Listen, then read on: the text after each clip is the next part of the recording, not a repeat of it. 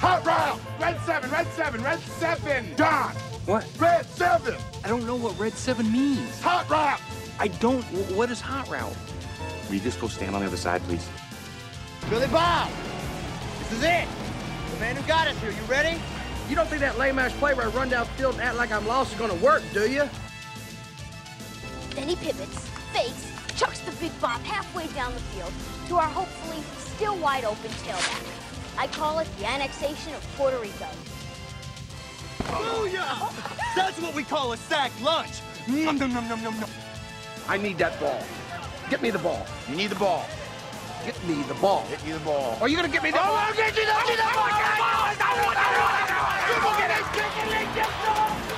I hope he doesn't kill somebody. Because we know when we add up all those inches, that's gonna make the difference between winning and losing. Between living and dying. I got a whole lot of money. Y'all it for me. Bottle keep popping that water bag. Jacking. It's a party, it's a party, it's a party. Welcome into 11 Personnel. Nick Roush and Adam Luckett talking to you after a not so exciting week for the Kentucky football program. Luckett, it was it's hard to win a football game when you turn it over 4 times on the road. Yeah, and 9 possessions. Yeah. Yeah. Going back on this game, I think like all these things can be true. Number one, it was a bad matchup for Kentucky. What Mississippi State does on offense is kind of what Kentucky dares teams to do. And defensively, Mississippi State, they want to win the efficiency battle on both sides of the ball. So they are not going to let you run the football. You're going to have to get explosive plays off them. And that's not something Kentucky's doing really well right now. It's creating explosives. So you add that up with that. It was a huge game for Mississippi State. Homecoming, brought the baseball team back, hosting a ranked team. If you don't win this game, if you're Mississippi State, your season really can go in a tailspin. So Kentucky kind of walked into a hornet's nest, off a bye week, off a program-defining moment potentially in the game at Georgia. And then Mississippi State made every play. So, like, in a game where there's going to be plays that are to be made, Kentucky drops pass breakup. Yeah. Mississippi State turns 2 pass breakups into interceptions. Havoc rate. Kentucky had a higher defensive havoc rate than Mississippi State, but Mississippi State was able to turn those into turnovers. And then you look at the specific turnovers. They're bad. 1st and 10, you just crossed the 50, first possession of the game. You draw up a shot play. Just a bad throw, interception. Yeah. Guy makes a really good play on the ball. Juggles it, but still makes the interception. 2nd turnover, really kind of aggressive coaching there, I think, by Mark Stoops. You get a big punt, pin them deep. You call timeouts when you hadn't had a lot going for you in that half. You get field position, you go and score, you get an opportunity. Mm-hmm. Quarterback doesn't read cover 2 right. Isaiah Cummings gets too jammed inside on what's supposed to be what looks like a fade route. A tip ball turns into a diving interception at the goal line. And then you come out of half. Well, and to that point, like quickly, how many times have we seen Kentucky actually go for that score before half? And right. then it doesn't works. happen a lot. I mean, they were in scoring position, and, you miss Josh Ali open for a touchdown.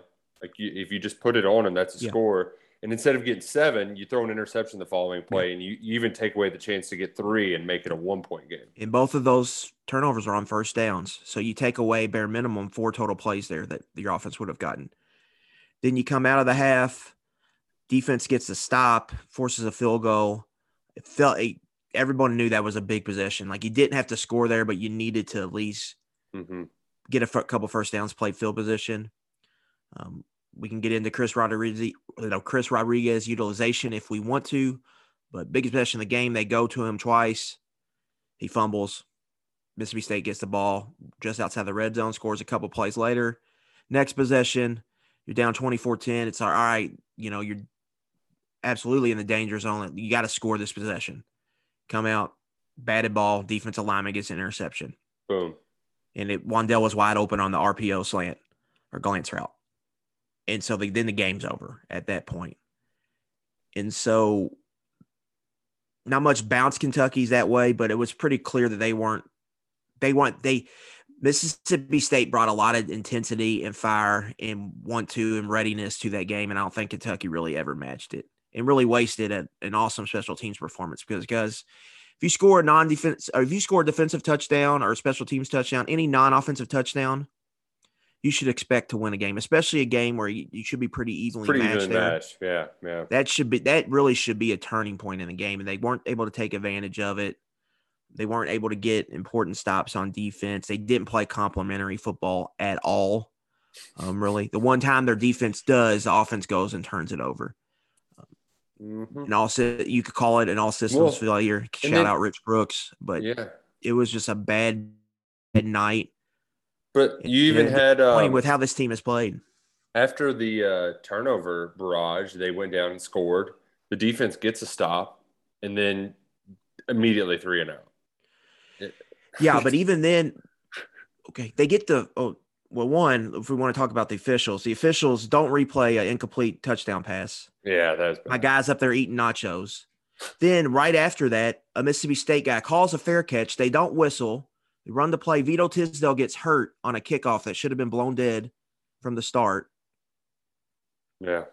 What are we doing here? I don't – guys. And here, to your point too, we can complain about officiating all week, but there's no excuse for the booth. The guys on the field, stuff happens. Yeah. But the booth guy's up there and he gets 5-6 replays to review. He's looking at everything. It's clear as day. Really on the both of them, the Georgia one with the spot and this one, what's the point of having replay? It's pretty what is he that's my question. What's the guy doing? Did he go to bathroom break? Is it, he's got to go get a smoke break in during the game? What are we doing? Is he up there eating nachos? What is going on? Why is this stuff getting reviewed? He's trying to fix the coffee maker. Yeah. And I just is a guy in Birmingham, isn't it? Or did they send the guy to the stadium? See, I think he's in Birmingham now. No. They maybe I need to go knock on the door, make sure. Yeah, because I know a replay official pretty well, and I even saw him at a Kentucky game. The one I know. So they send people. They send replay officials to games. See, I thought it went to the control center there in Birmingham. No. They might have a guy that they can talk to in Birmingham as well. But yeah, there's a replay official on site and who's messing things up. Yeah. Now it's still. Even if they get those calls right, 4 turnovers is 4 turnovers. A -4 turnover game, you can't overcome. And even if Yusuf Corker picks off that pass and makes it -3, it's still you can't leave that many points off the board in a seemingly toss-up game. And I think a lot of this boils down to very simply that we had a Will Levis regression game. He played bad. I mean, it was a Florida game all over. I know, and I don't know. I don't know what it is but particularly on the deep balls. We haven't. Well, when was the last deep ball he hit? True Bleed bomb. LSU, he hit a couple. He didn't even hit. I mean, he didn't. The one big one was the rig on the RPO where the guy just was uncovered. And then he hit a 25-yard wheel route. But if you're talking about a dialed up deep shot, like the one where Max Protect hits Robinson or where you run a post or whatever, he hasn't hit one since Missouri, I don't think. Yeah. And I don't think he didn't hit a true big. Well, actually, he hit one big one to Robinson against Chattanooga. So, but first 3 weeks, they were producing a lot of them. And they've all but disappeared. The way the coverage is working has changed, but he's had shots and he hasn't been able to hit. And I think some of it, you have to say, teams are taking them away more so. We could see that obviously at Georgia. But that first throw, he underthrew Robinson. He's open. Yeah. I mean, just make the throw. He's missed some. And I really feel like he's one made throw away from kind of maybe regaining his confidence. But as Stoops said on Monday, this game, it was a lot about, I think Mississippi State showed a bunch of crazy stuff pre-snap. And when the pressure came, instead of relying on his preparation, he went back to getting happy feet. And we got it was a kind of Terry Wilson, Patrick Towles reincarnated performance down in Starkville. It definitely looked like Will Levis and Liam Cohen's first time going against that Rocky Long 3-3-5. Gap cancellation defense, slanting Sutton, bringing blitzes, dropping D linemen constantly into zone. Because, I mean, that defense, you have to see it first. And then once you see it and you kind of get used to their blitz structure, it's a little bit easier to take advantage of. But, it was just bad. Execution was really bad. I don't think they probably should have got I think if you go back and watch it, you would have wished they maybe would have got Levis out on the perimeter some, run him a little bit. I still think that's something they need to do more often. Mm-hmm. There's stuff going on with Chris Rodriguez. Yeah, which Stoops won't say it, but I think he's just playing. I think he's playing through a legitimate injury. Yeah, at this point, all the signs are there. My guess, this is my guess, because he referred to it. Stuff happens at practice last week. My guess is he took a face mask to the hand and has like a broken knuckle or I don't know, something weird, because you noticed that he threw the gloves on, right? Mm-hmm. He wasn't putting those gloves on unless he felt like he needed to. He drops a toss sweep, like something's going on with his hands. He felt like the way he fell on the fumble that wasn't a fumble was awkward too. The fumble, like the last fumble where he bumps into Dare and just drops the ball, the South Carolina fumbles. And if you go back and watch that goal line fumble against Missouri, his left wrist the guy hits it, puts his helmet right on his left wrist, and he drops the ball. And I think he hurt that wrist in, and I don't know how severe it is, but I think that's still bothering him. He's got like a pound of tape on both his wrists. And if you look at the other backs, no one else has a pound of tape on the wrist. Yeah, and they also didn't have McClain to go to. The running game in general. But he was on special teams. I don't like McClain was out there on kick coverage. So do we think it's more of a Cohen is hesitant to go to the run game or because I think a lot of it is being patient with the running game. Well, because really that's the big overall problem with the Kentucky offense right now. As bad as Will Levis played, the only alarming thing you can take away from the last 2 weeks is that in the 2 losses, Kentucky has not ran the ball. Georgia can be an exception, but is this a running backs are injured problem? Is this the defenses they're playing are very good, or is just Liam Cohen not being patient enough as a play caller to let the running game to truly try to establish the run? I think the Georgia game's a one-off. I think Kentucky did come out committed to the run and tried to run the ball. It just wasn't working in the Georgia game. They didn't have the snaps in the Mississippi State game. That gets back to the complementary football, turning it over on first down, defense not getting quick stops to give you the ball back. And they got in places where it was a pass-first situation. I bet they've had more pass-first snaps than, even snaps in the game, where you're down multiple possessions or in the half where you kind of have to pass it. That's true. There was also, too, a possession where I believe it was the field goal possession. They run it down to like the 30, and then 3 incomplete passes later, they're kicking a field goal. Yeah. There's a reason why no one has ran the ball more than 30 times against Mississippi State this season.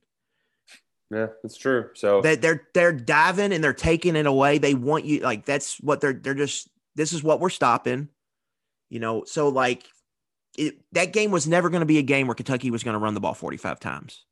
So even with Chris Rodriguez healthy, like what you wanted in that game for him to get 23, 24 and like get like 120 yards and then see if you can steal some yards with Levis scrambles or another back or like Wandell in the rounds. But you had to win that game. You had to get explosive plays and you were going to have to probably get them in the passing game. So there was really no getting around. Like Will Levis had to play well for them to win that game. There was really no getting around that. Well, and that didn't happen. And the offense shares a lot of blame, but they were over 50% on third down. The defense just didn't give them enough opportunities, but they also put the defense in really bad spots by handing them 2 turnovers right there that took away 14 points, and then their turnovers they had took away points on the other end. So, look, in answering my question, I think you've reached my kind of conclusion of the game is that I'm not too terribly this game did not reveal a bunch of like big time problems and cracks in the foundation. Like Kentucky turned it over 4 times when they in a toss up game. They needed their quarterback to play well, and he performed poorly. The defense. If this was going to turnovers are an issue. Right. There's only so much he can do as a coach, but if bad stuff keeps happening, obviously, that's on the guy who makes $700,000 to fix it. You're right. But I will say, Levis having a bad day is what I chunk up this game to almost as much as anything, because hell, if you take away, I don't like playing that game, but there's 2 short fields they gave him. If that's 14 points off the board, you should be able to outscore a 17-point Mississippi State team. The defense, they came up with a couple stops. They forced a couple field goals. They booked up big right before half. It was a 17-10 game. The offense hadn't really done anything, but they still had a chance, and things spiraled. So, that's why I'm not. Yeah, I want to get the defense here in a little bit, but I want to focus on the offense right quick here. Okay. This is just number one. When Kentucky lays an egg, they're just not good enough to win against SEC teams yet. When we see them lay eggs, Missouri last year, this game in 50-50 games, they're just not you just got to keep recruiting better. You just got to get better players. That's how that gets fixed. So this is going to be a thing. You just got to hope you lay the eggs at the right times in the schedule too. And so that's why it's important to just keep raising that recruiting ceiling. But offensively, if Levis doesn't get better these last whatever games, now he's still got Vandy, New Mexico State. Louisville's not a good defense. So he's still going to have his, stat build. He's still got his stat building opportunities that he hasn't gotten to play yet. But if he that's not good. It's not good enough. You can't have that. You got to be better at that position. Long story short. So there's still a lot to be figured out on this offense. I think they need better quarterback play. It just has to happen. And with the portal, that's always an opportunity to enhance that every year if you have to do it. And so, there's a lot to be fixed, I think, on this offense. I think it's clear this scheme, Nick, it's based on that wide zone and play action off of it. They can't run it right now because it's not a strength of Chris Rodriguez or this offensive line. I think it's probably twofold there. Mm-hmm. He needs probably more reps in it. The offensive line needs more reps. You kind of got to do what you have to do. And so that puts him in a bad situation. And then, I don't think Cohen really wants a quarterback that can really run it a lot outside of scrambles, but he got one that can. And so, you got to kind of figure out stuff this season. So last week was a Liam Cohen game, and, the Florida game was at, 2, and it was kind of the same issues that Eddie Granhoffen's has had, in big spots where you just need to score a little bit. Yeah. Couldn't deliver. You can't go out there and score 10 points. And it's the first time, to give him a little bit of benefit of the doubt. First time playing some wonky ass defenses too. But still, there's a lot of ball left to be played, but I think there's legitimate questions that loom over the team moving forward. Specifically that the court, we can talk about receiver. It's obvious that receiver is an issue. Everybody knows it's an issue. I feel like I'm the only one talking about Keaton Upshaw because that's exactly what they need is a guy on the underneath that if they're gonna bracket Wandell going deep, they could hit him across the middle, and that would give them 3 legitimate receivers if they had him with Ali, Wandell, and Upshaw. And 3's a lot better than 2 is what they have right now, and they were with 1 for 2 games there. So they are missing some guys, but you just got to get Levis has just got to be better. He can't the Mississippi State and Florida games. They just can't happen. Right. And the thing was that I was so why I think a lot of folks were bullish on Kentucky's chances because he had been playing better. He was taking gradual steps forward, even against that Georgia. Put 2 good games together against LSU, against logo teams. One's really good, the other one's not so good. Right. And he's going to need to play another one this weekend against Tennessee before we move on, because I want to burn through the defense kind of quickly, because we got to talk about our friend down at Florida. Yeah. We got to answer some recruiting questions, and we've got action. But defense first. Luckett, would you like to tell folks why Kentucky didn't play press man, or do we even need to go over that? I think our listeners knew.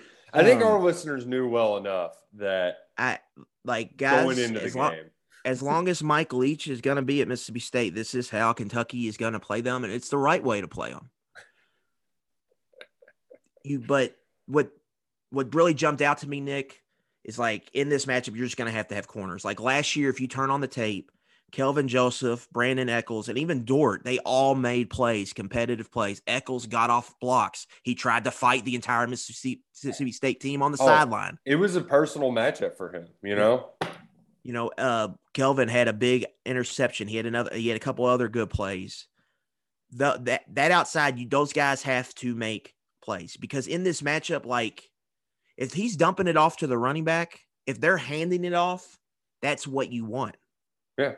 Because then the stuff down the field is not working, is not open. But you got to get up and you got to come make tackles. Kentucky's run defense was actually, I think, pretty good overall. They're in light boxes. Mississippi State only had a 33% rushing success rate as a team. So overall, though, those numbers were good. It was just, the corners got to come up and make plays, and they just didn't. Yeah. The corners were so bad. All three of them had a pass interference call. Yeah, it was bad. You added Will Rogers. He made some throws now in tight window zone coverage that if he's making those throws, you just got to live with them. I tweeted one of them out down the middle between three defenders on like a 18-yard dig. He just put it like that ball could be literally in like a 12-inch window, and he put it in there. So like you guys and then he throws a fade. That fade he threw that was incomplete. Like he's missed that throw all year when I've seen him outside of the goal line. And he right on the money. So like there is some of that. But that's how you have to play Mississippi State. They're going to get yards. You have to no plays over 30 yards, Nick. Yeah. They were with how efficient they were under 6 yards per play, which is pretty crazy with how often they move the chains. But you just have on third down, you got to find a way to get stops. In your corners, like those guys have to. I think it's like moving forward. That's the most important part of that matchup. You got to get off blocks, got to make tackles on the perimeter, and you got to be able to cover. Well, especially they really took advantage of Kentucky's cornerback. You mentioned the third downs. If I should have pulled up this stat when I was thinking about it, but a lot 7 to 12 on third down. I'm sure that a lot of those too were so their average distance to go. It was actually 6 yards. I thought it would be bad, but they were second and long. They were like every time they were in second and long, they would gain 18 yards. It felt like it did make a third and short, and that really that hurt. Yeah, and a lot of those were, gains of 3 or 4 that turned into 9 and 11-yard gains. Yeah. I think if Brad White could go back, they probably synced a little bit more on those situations. I think he wouldn't have done that. But 6 of 6 from standard down defense from 4 yards and in. They didn't. That's what I'm saying. You have to figure out a way to they're going to be in 3rd and 3. Yeah, that's kind of what you want. You just got to figure out a way to get off the field in those situations, and Kentucky just didn't. It was a bad day on defense. There's we can hammer the offense all we want, but the defense had some issues. And situationally, they were beat pretty bad. They outside of the 3 and out there at the end of the half, I don't think they really played complimentary football.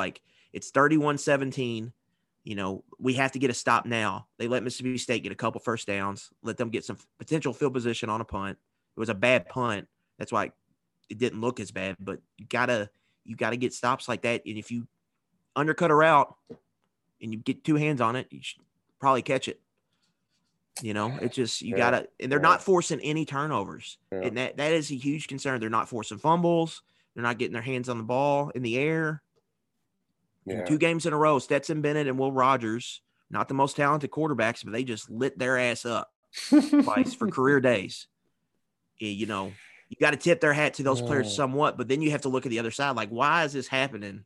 Like, what's going on here? Man, not great. Not great. It was a bad, good for nothing game in Starkville. That place stinks. Like it. Just go ahead and say your life. They play like that every time they go down there. I mean, House of Horrors. I don't like. Let's they're going to have to go down there and Texas sacrifice something. Get Mississippi State off the damn schedule. I will say, shout out to Kentucky for scoring an offensive touchdown in the third quarter. It took 7 quarters for a team to score an offensive touchdown over the last 2 games since Leach got there. So, man, really weird game, but we got to move on, and we're going to move on right after this. I need to ask you a question before we discuss Hendon Hooker and the Tennessee Volunteers.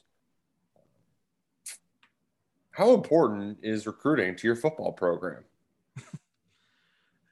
Pretty in the SEC, it's kind of the lifeblood. Oh, there we go. Lifeblood. That's all you got to say. It's the lifeblood of our program. But what did Dan Mullen say? Kind of the opposite. We'll talk about recruiting when it's recruiting time. Isn't football recruiting time every time, every day? He's trying to be like Urban Meyer and control the narrative, like bully media in Florida. Like he ends press conferences when he wants to end them. He can make a player's available when he wants to. He's not going to talk about recruiting. But he also doesn't get out like Urban Meyer and recruit like a madman. Right. He's a Steve Spurrier, Urban Meyer mixture with the worst qualities of each. And I always this whole year I was like, they'll just get to 8-4, reset, they'll be fine. He'll make some staff changes, yada yada. But now it feels like I don't know if this is going to work. Well, the problem for me is that he very well could have. I know the record right now is 7-9 against their last against the most recent Power 5 opponents. It looks really bad, but the back end of the schedules it is easy. You should be able to win out. Yeah. And all he has to do is just give those canned answers and get the hell out of there. The PR is terrible. Right. Just weather the storm. But this is not acceptable. We're right now. We need to get through the season. We're going to win some games, and then I'm going to reevaluate everything and make some decisions after the season. It's just so easy. You can throw Grantham under the bus. I just don't know.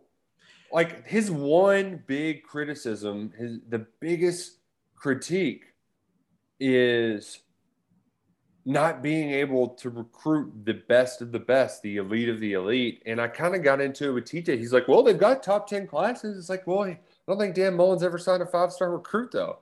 And when you're comparing that to Georgia, it's not like Kirby's doing it. 10 is a lot closer to 25 than it is 3. Yeah.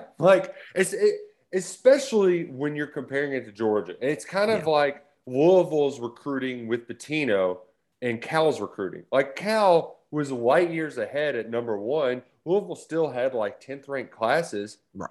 But it wasn't even close, and it got him to where he was cheating his what off to try to make it happen, and it got him in trouble a bit. That's what Mullen is. He's stuck in that cocktail party snake eating itself, and Smart is just really cranking the pressure up on him. And now he's being exposed that he can't handle the pressure right now. Well, unique job, Florida. No fan base in the SEC, maybe outside Alabama, has more requirements. You got to score points. You gotta be fun. You got to recruit well. You got to do this and that. You can't be boring. And no has been spoiled as much as them outside of Alabama with the run they had with Spurrier and Urban. So that the bar is super, super high there. Mullen walked in a good situation because they had Muschamp and McElwain before then. So he had a good 4-year run here. But the recruiting stuff has finally caught up with him. He's been stubborn, hasn't made any chances, and just the media stuff, his PR is bad. It's so bad. It's so bad. Part of it just thinks Dan Mullen, just go to Nebraska, dude. Just go there. You're going to be able to easier recruit the offensive line you want for your system. Go find we know you can find quarterbacks. Get a quarterback named Martinez to be able to run the ball. Hit the transfer portal for some running backs. Find some defensive coordinator, pay him $1 million, and you can go 8-4, and they will love you there. But and you can be a snob because you're bringing them back, but that's not going to work at Florida. And and remember the NFL stuff that leaked out last year after the season, and all of the jockeying he did to try to get an extension. It was. Yeah, there was there's some warning signs down there. But Florida has that effect on McElwain went nuts. He was humping a shark, saying his family was getting death threats. He was on Feinbaum saying, people are threatening my family, trying to kill us. And Paul was like, huh? Did that whole stand at media days, and everybody asked him about it, and he was very defensive about it, the shark, and then he gets fired in the middle of the year. And then Muschamp was a golden boy at that time and just totally flamed out at Florida. Maybe that's just something with that job. Mike Bianchi, man, he just gets to them all, Yeah. Well, now Florida's obviously they have a lot going for them, but you never want to be in a situation where you're burning and turning through 3 coaches in a row in 12 years or whatever it is. That the stability there, that starts catching up with you. Would love to see it. Yeah, but would love to see it. It's man, been crazy. It's also funny. It's more evidence if Kentucky beats you. If you're in the SEC and you let Kentucky beat you, it can just spiral your coaching career. Pruitt last season, Spurrier. We've seen Spurrier. Yeah. Barry Odom got beat repetitively by Kentucky. Derek Mason repetitively by Kentucky. Mullen loses, 2 out of 4 to Kentucky. If he did get fired this year, they would talk a lot about the recruiting, but one quiet point would be up. Well, he didn't beat Kentucky, and you got to beat Kentucky if you're at Florida. So Mark Stoops, it's just like the Kingslayer over here. Oh, love Jamie it. Lannister just knocking out every bear. Instead of his arm, he lost his hair. Oh man, the thing I love too is now everybody's getting asked the recruiting questions. Jimmy Lake got asked which if you've never heard the name Jimmy Lake, he's Washington's head coach now. He got asked about the recruiting rivalry of sorts with Oregon. He said something along the lines of, we recruit against schools with more academic prowess than schools like Oregon. So I wouldn't even consider them competition. So Oregon's president releases a statement. UW is a wonderful school with a great football history. I have great respect and affection for its president, its academic and football program, and its former exceptional football coach, Coach Peterson. Yeah, Oregon and Washington is quite that's a pretty intense rivalry. Oh man, that's so funny. But Jimmy Lake is another. He's just wants to be X and O's. He's not really getting deep in the trenches, I would say, recruiting wise, he should. And Oregon is with Mario Cristobal. They're going, it's an SEC recruiting strategy he's using up there, which is why if Mullen left, he's going to probably be the top target for Florida. And he kind of was, Lake was trying to take a shot, at a rivalry shot at Oregon, saying, we're a better academic school or whatever. But people don't want to hear. They don't care.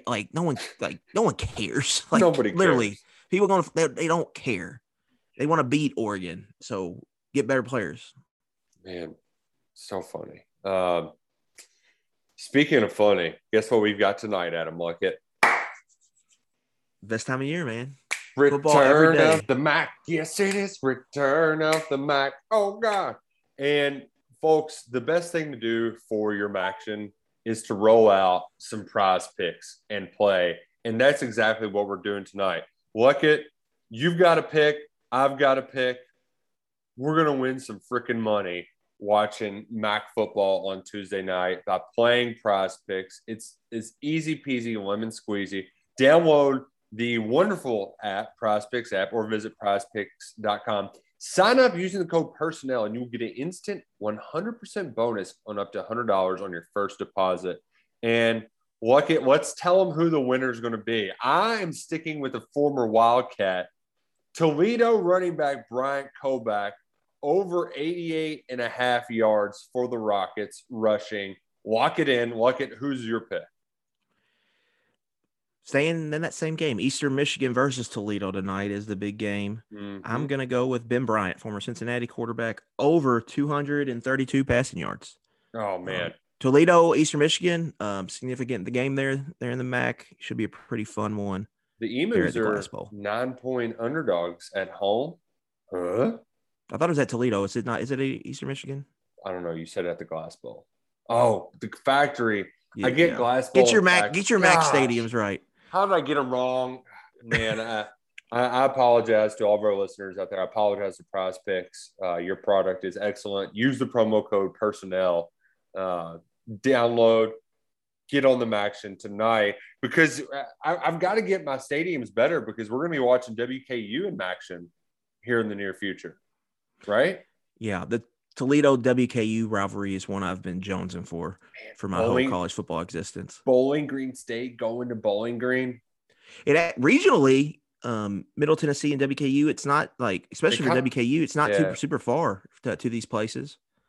They're going to be playing on Tuesday night, and WKU fits in because the crowd attendance is not great there. Nope. So playing some games on Tuesday or Wednesday won't be that big of a deal. Neither is Middle Tennessee State. That's a weird-ass stadium. Yeah, no one ever shows up. You would think no one went to school there. Yeah, but it's like the biggest school in the state.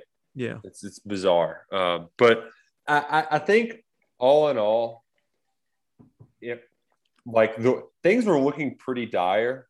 This lifeboat that they've extended out to Western and Middle Tennessee helped, because Sunbelt, both schools were previously in the Sunbelt. The rivals were like, all right, we're getting the hell out of here. We're going to Conference USA. And almost as soon as they did, the Sunbelt stock rose. Conference USA was falling, and the Sunbelt wasn't going to take them back. So, the Sunbelt actually went out and brought in good football teams instead of with CUSA was just looking for markets. Right. And that imagine which one ended up lasting. Exactly. So the Conference USA, it's essentially falling apart, but Western Kentucky's going to the MAC. We've got MAC football tonight. We've got it tomorrow night. A month of football in November where you just got it on your TV at all times. Play with Prize Picks whenever you do. It's going to be great. You should play with it this weekend too.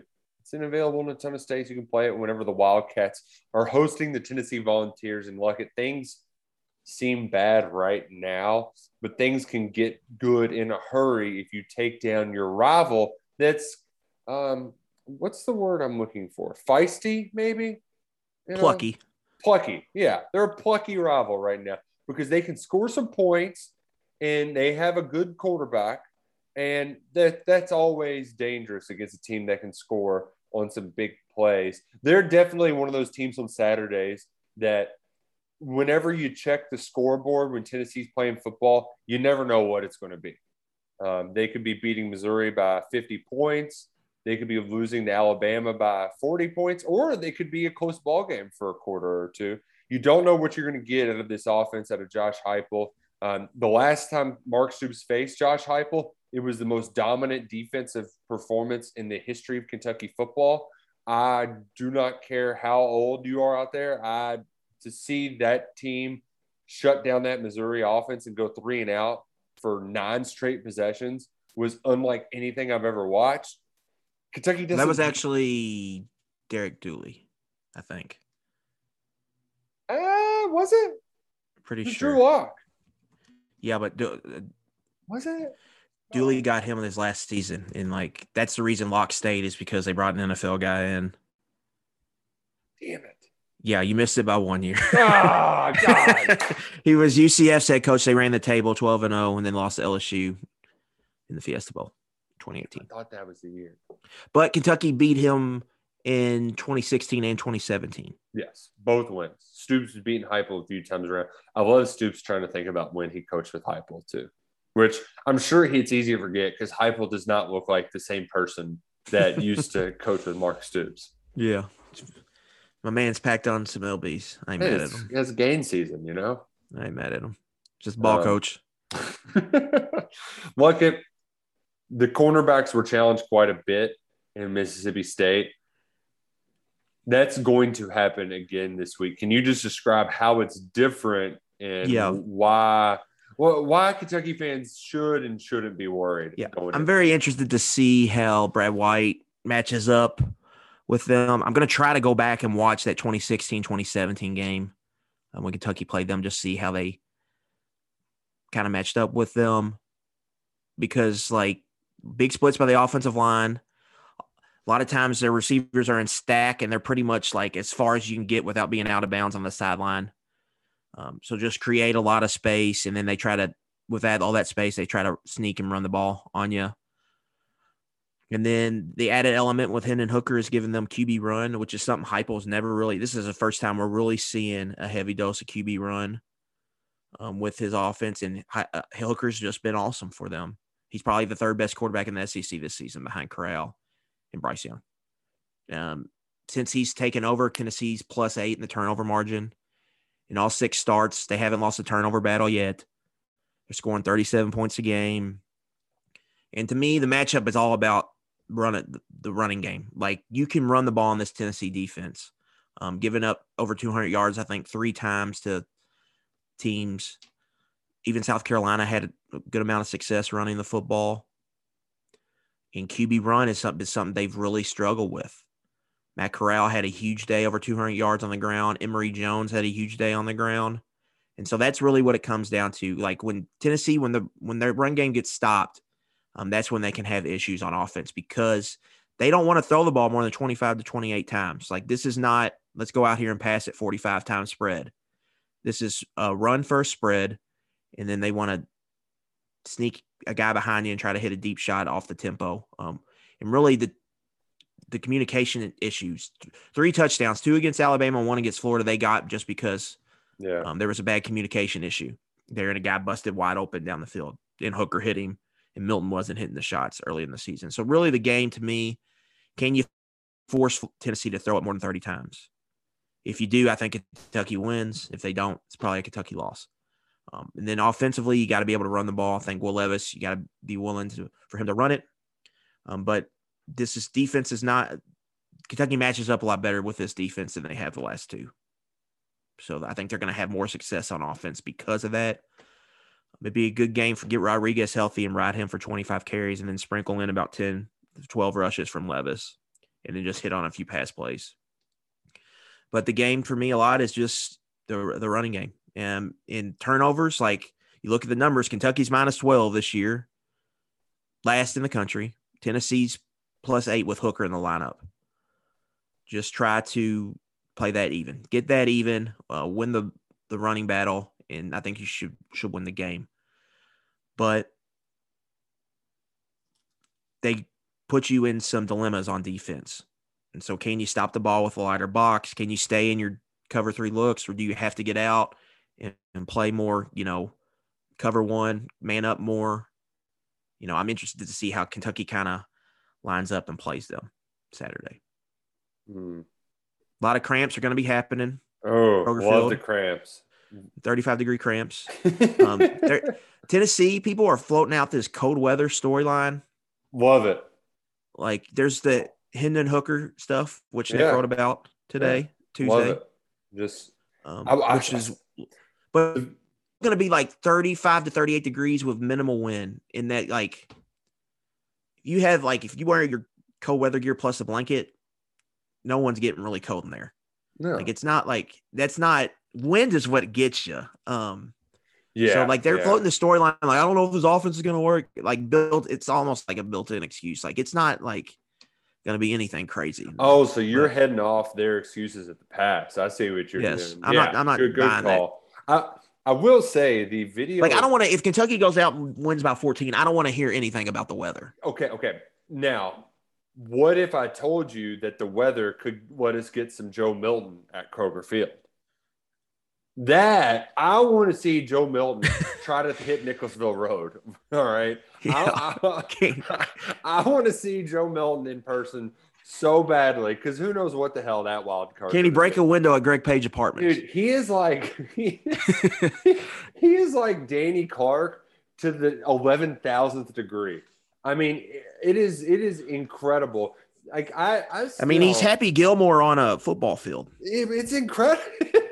That's the best way to put it. I mean, if Jameis Winston could not corral any of his talent at all. He's like Jameis Winston before he had what's his name, Chubb show him how to putt or whatever it may be. I cannot wait to get in the box and watch him warm up just to see, because I am mesmerized when I watch him throw the ball because it looks beautiful. Like I could see why anybody would buy into that. And like, well, let me try to mold him. Oh yeah, like I can be the one that tames it. He's that wild bucking Bronco that the Cowboys like. There's old Bessie. We've been trying to get her for years, but nobody could ever take. I mean, because like you need to read it, the Knicks post, but like pretty much Hendon Hooker gets spasms when it gets cold. I mean, he's shaking on the sideline. Like his dad had like the same thing he said. And like, the Clemson game it was a lot colder, I think, because the wind was blowing that night, December empty in Blacksburg. Stadium in the mountains, Yeah. So I mean, he was literally shivering uncontrollably on the sideline. Couldn't handle a snap. I mean, it was bad. Now I don't think, like, I'm not relying on that to be the case. But it is, like, I think it's music to your ears though. We got some football weather. This is made for like that bruising physical style of football. And if Mark Stoops' early week comments are any indication, like, Kentucky's going to run the damn ball against Tennessee. He's sick of it. Yeah, it's a run for 220 plus game. Mississippi State was not that. This is this is man up and let's play, man ball. This is that kind of game. It's Kentucky's offensive line, 2 not great performances in a row. They should be pretty motivated. We've seen them in the past. This is kind of when they really play their best after a couple of crap games. Rodriguez, I mean, I don't know what's going on there. I think he's playing through some type of injury. But I think at this point, you kind of just got to, hopefully, whatever happens, he gets healed up a bit. And you just have to ride him. Yeah. And, like, please, QB run it, man. And I also think, like, if you do that, like, just I think it might help Levis just kind of settle in. Yeah, I'm with you there. And it also gives he's going to be fine in the cold weather. It's a great kind of card to the, like, how you get your team fired up kind of card. You generate some almost like artificial momentum with like a big Will Levis run, like the Kroger Field feeds off of it. You get a blue-white chant going. It's going to be good for them to be back home. You haven't had a home game in almost a month. So I'm excited because, like, as downtrodden as we feel right now, you see that orange color and you remember how much you hate those good-for-nothing you-know-whats from Tennessee. You get your blood boiling a little bit. You watch Kentucky kick their teeth in. You get fired up. And that, like, you can still really put an exclamation point at the end of the season. Yeah. Like, it's a good matchup. Like, I think any team could win this game. Obviously, both teams do about the same stuff well for the most part. Big feather in Kentucky's cap is they do limit explosive plays, and Tennessee kind of lives off that. I think they could struggle if they have to go on long, methodical drives against this Kentucky defense because this offensive line they have is not very good, in my opinion. Cade Mays is their best player, and he's pretty banged up. He missed the last 2 games, I think. I think he was taken out of the Ole Miss game, and I don't think he played against Alabama. So I'm not sure what his status is. Heupel is worse than Stoops, Nick, when it comes to giving injury information. And that's why Heupel won't even give you a we'll see. Yeah, which surprisingly, as tight-lipped as Kirby is about his media stuff, he is candid about injuries. I've learned. Yeah, he does the old Rich Brooks, I think, where he just starts his press conference with it and gets it out of the way. But I just looked up the long scrimmage play stats. Tennessee, second in the SEC, 21 plays of 30-plus yards. Mm-hmm. Kentucky, second in the SEC, 7 plays of 30-plus yards. Defense? So, defense. And that's top 10. That's like top 10 nationally. Kentucky. Right. You say second, it's behind Georgia. But Kentucky's defense is very good about keeping everything underneath.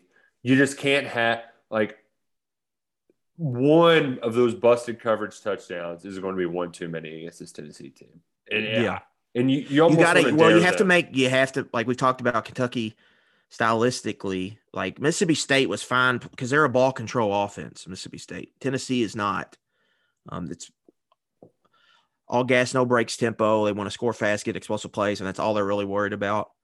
You got to make them play your game. So you need to get to where you're dominating, time of possession and total plays, where you're moving the chains, you're getting more first downs, you're eating up clock, you're leaning on them on their defense, getting them in a hole. You're keeping that offense and them on the sideline, especially. That's where cold weather can kind of have advantage. Like if that offense is used to go fast, and they're over there staying on the sideline for a long time, that can help you. And man, you're kind of due to win the turnover margin. Like they're due to get, 3 takeaways just by dumb luck at this point.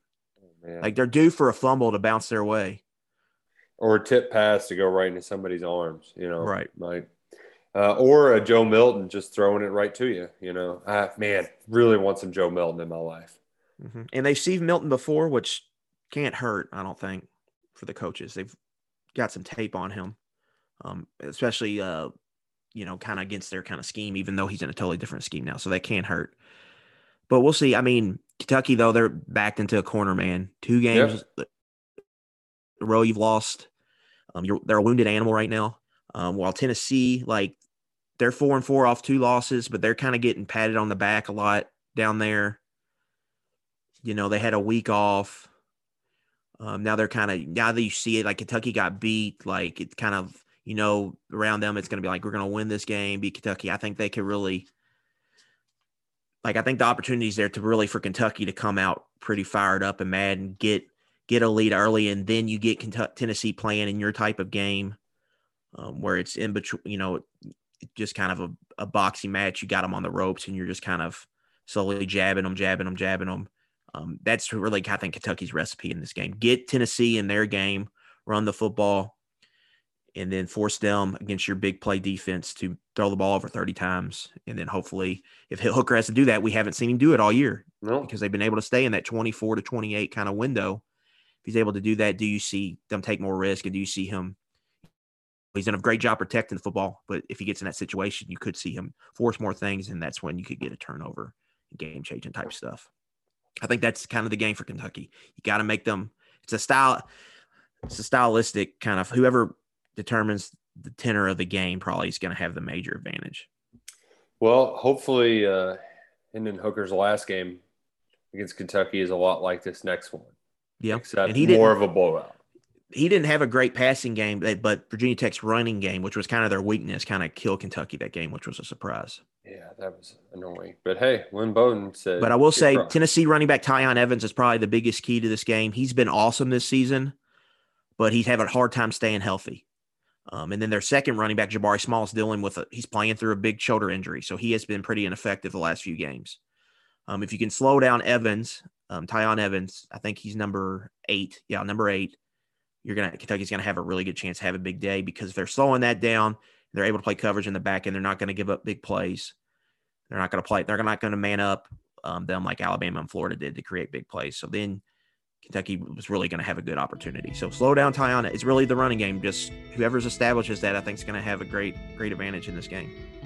Man, should be a good one at a chilly Kroger Field Saturday night. Chilly weather, football weather.